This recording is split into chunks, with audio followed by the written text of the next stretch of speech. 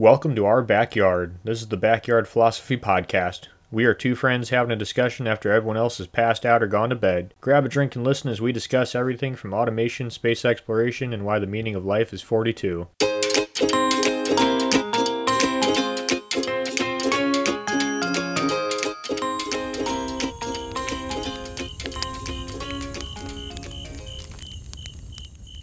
Perhaps there is nothing more frightening than the creatures in the dark depth of the ocean.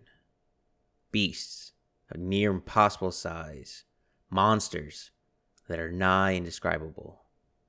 Usually these creatures stay deep under the water, away from the light, away from us land dwellers. But occasionally, they rise to the surface to remind us who truly rules the seas. But before I get into this story of the ocean carnage, Nick, how are you and what are you drinking? I am doing great. A little sad that my days of fishing in the ocean are pretty much done for the year because of the weather, and I'm consoling myself with some Coors Light. What are you drinking, Mike? I'm drinking some El Dorado rum, and after the story, you might be a little bit more reluctant to go into the ocean. Very fitting drink for a ocean story, sea story. It's not like I planned it. It's a little fishy, isn't it, Nick? And there it is. The tale I will describe to you is a time when the world is at war. The date is July 28th, 1945. The U.S. heavy cruiser, the Indianapolis, sailed the open Pacific waters alone from Guam to meet with the battleship Idaho in the Philippines. The next day, July 29th, around midnight, on the seemingly peaceful waters, a Japanese torpedo hit the starboard bow of the Indianapolis. The Japanese had hit one of the most ideal spots to attack. The Japanese had hit the fuel storage tank, causing massive fires, igniting 3,500 gallons of aviation fuel. Alone, in the dark, fires consumed the night sky on the open water. A few moments would pass when another torpedo would hit and strike, this time hitting more fuel and the powdered magazine storage, causing the Indianapolis to be ripped apart, completely splitting it into two. Water rushing into the ship, the water just pulling at it, bringing it down to the depths. In 12 minutes, both halves of the ships had been dragged into the depths. Of the 1,196 men aboard the ship, 900 made it into the dark ocean water alive. But that is not the terrible terror of this story. The beasts of the deep were not the Japanese submarines. Something else in the water, and it could smell blood.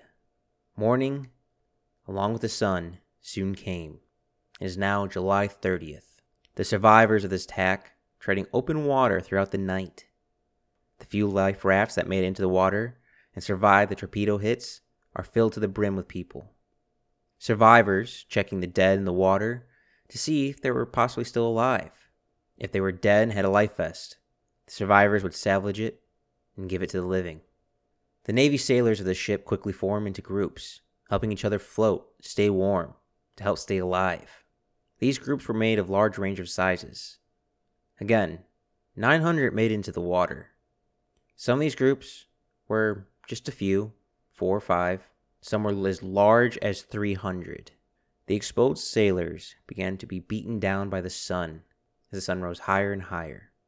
Open ocean, completely exposed to the elements, food and water scarce, but that explosion did not go unnoticed. No, the beasts of the deep heard the Indianapolis sink to the deep.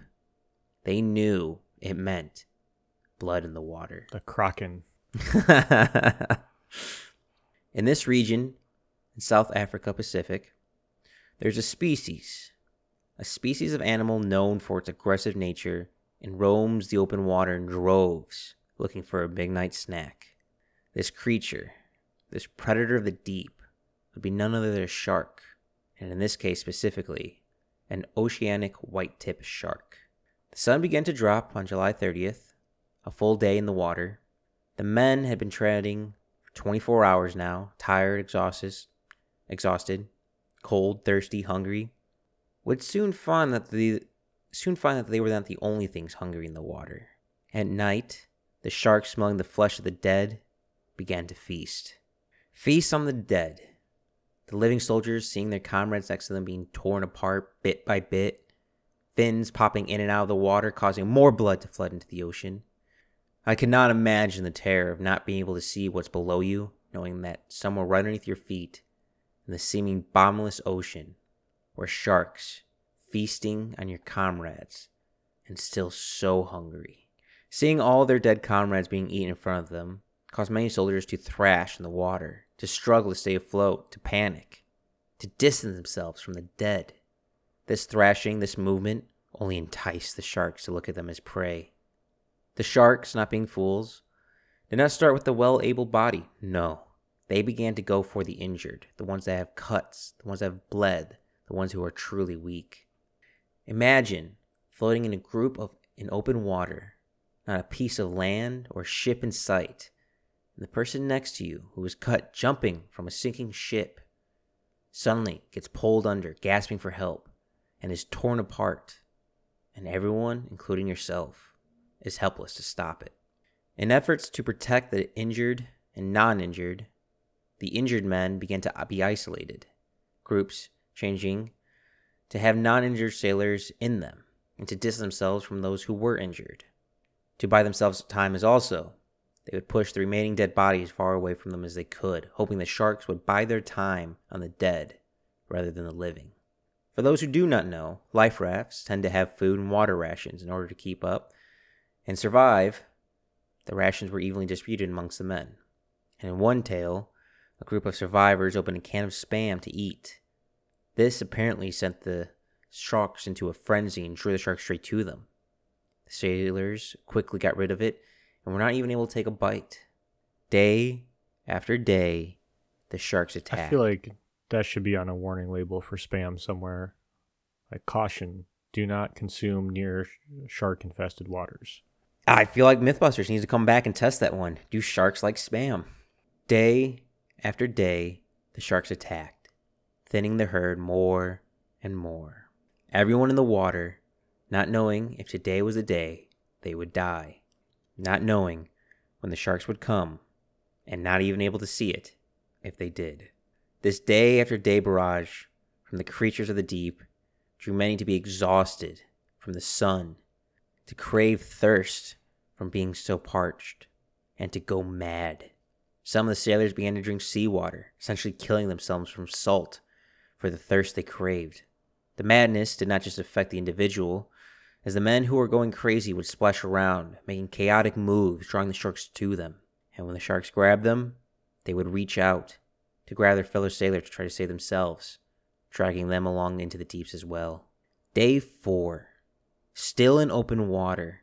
Still keep trying to keep your head from sinking, to not drown. Water, food, completely gone, and still completely in open water.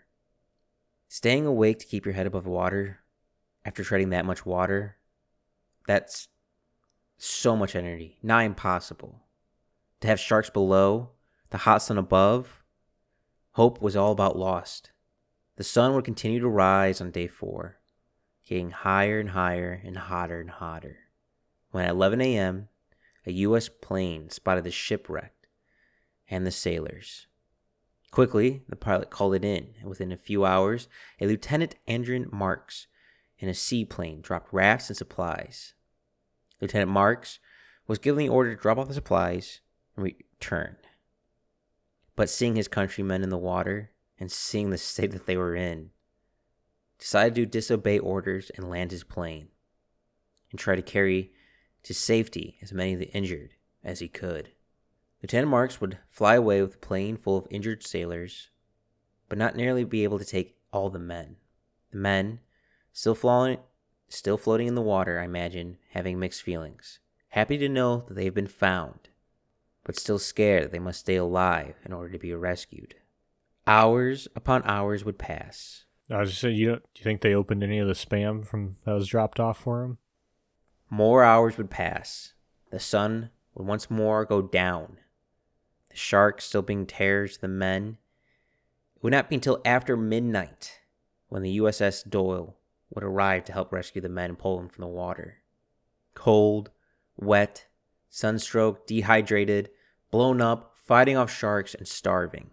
The men were finally out of the water. Of the 900 living that survived the torpedo attack and made into the water, only 317 survived nature. The Indianapolis went from 1,196 men to 317 in a matter of a few days. That might only be 5 days, just a little under 5 days. But those were perhaps the longest days a man could ever feel.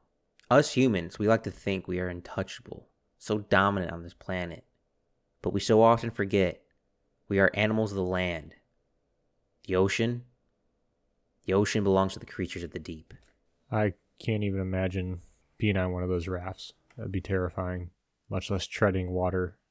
I'm wondering on if exhaustion just start making you not care that there's sharks below you. Everyone's like, oh, you're floating, you have a life vest. If you had a life vest, and you still, there's still things called waves. You still got to keep your head above water to breathe.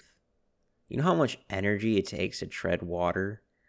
To do it for day after day with little sleep, food, water, and have sharks simply tearing your friends apart and hearing their screams in the middle of the night or in the middle of the day.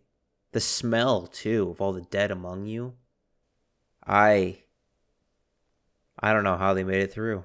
Yeah, I guess that's the one scenario where someone would be like, all right, I guess I'd rather fight the Japanese again. Yeah, that's as much as we like to kill each other, none better is doing it than nature. We were way out of our element with this one. But I wonder what the psychology or what happened to the men after they were rescued. Couldn't find anything. I wonder if they got sent home, they were redeployed, and I wonder how they lived psychology-wise through the rest of their days. To be in such a helpless scenario for days when you spent your entire life, when you spent years fighting, to not be able to fight back it's gotta mess with you somehow.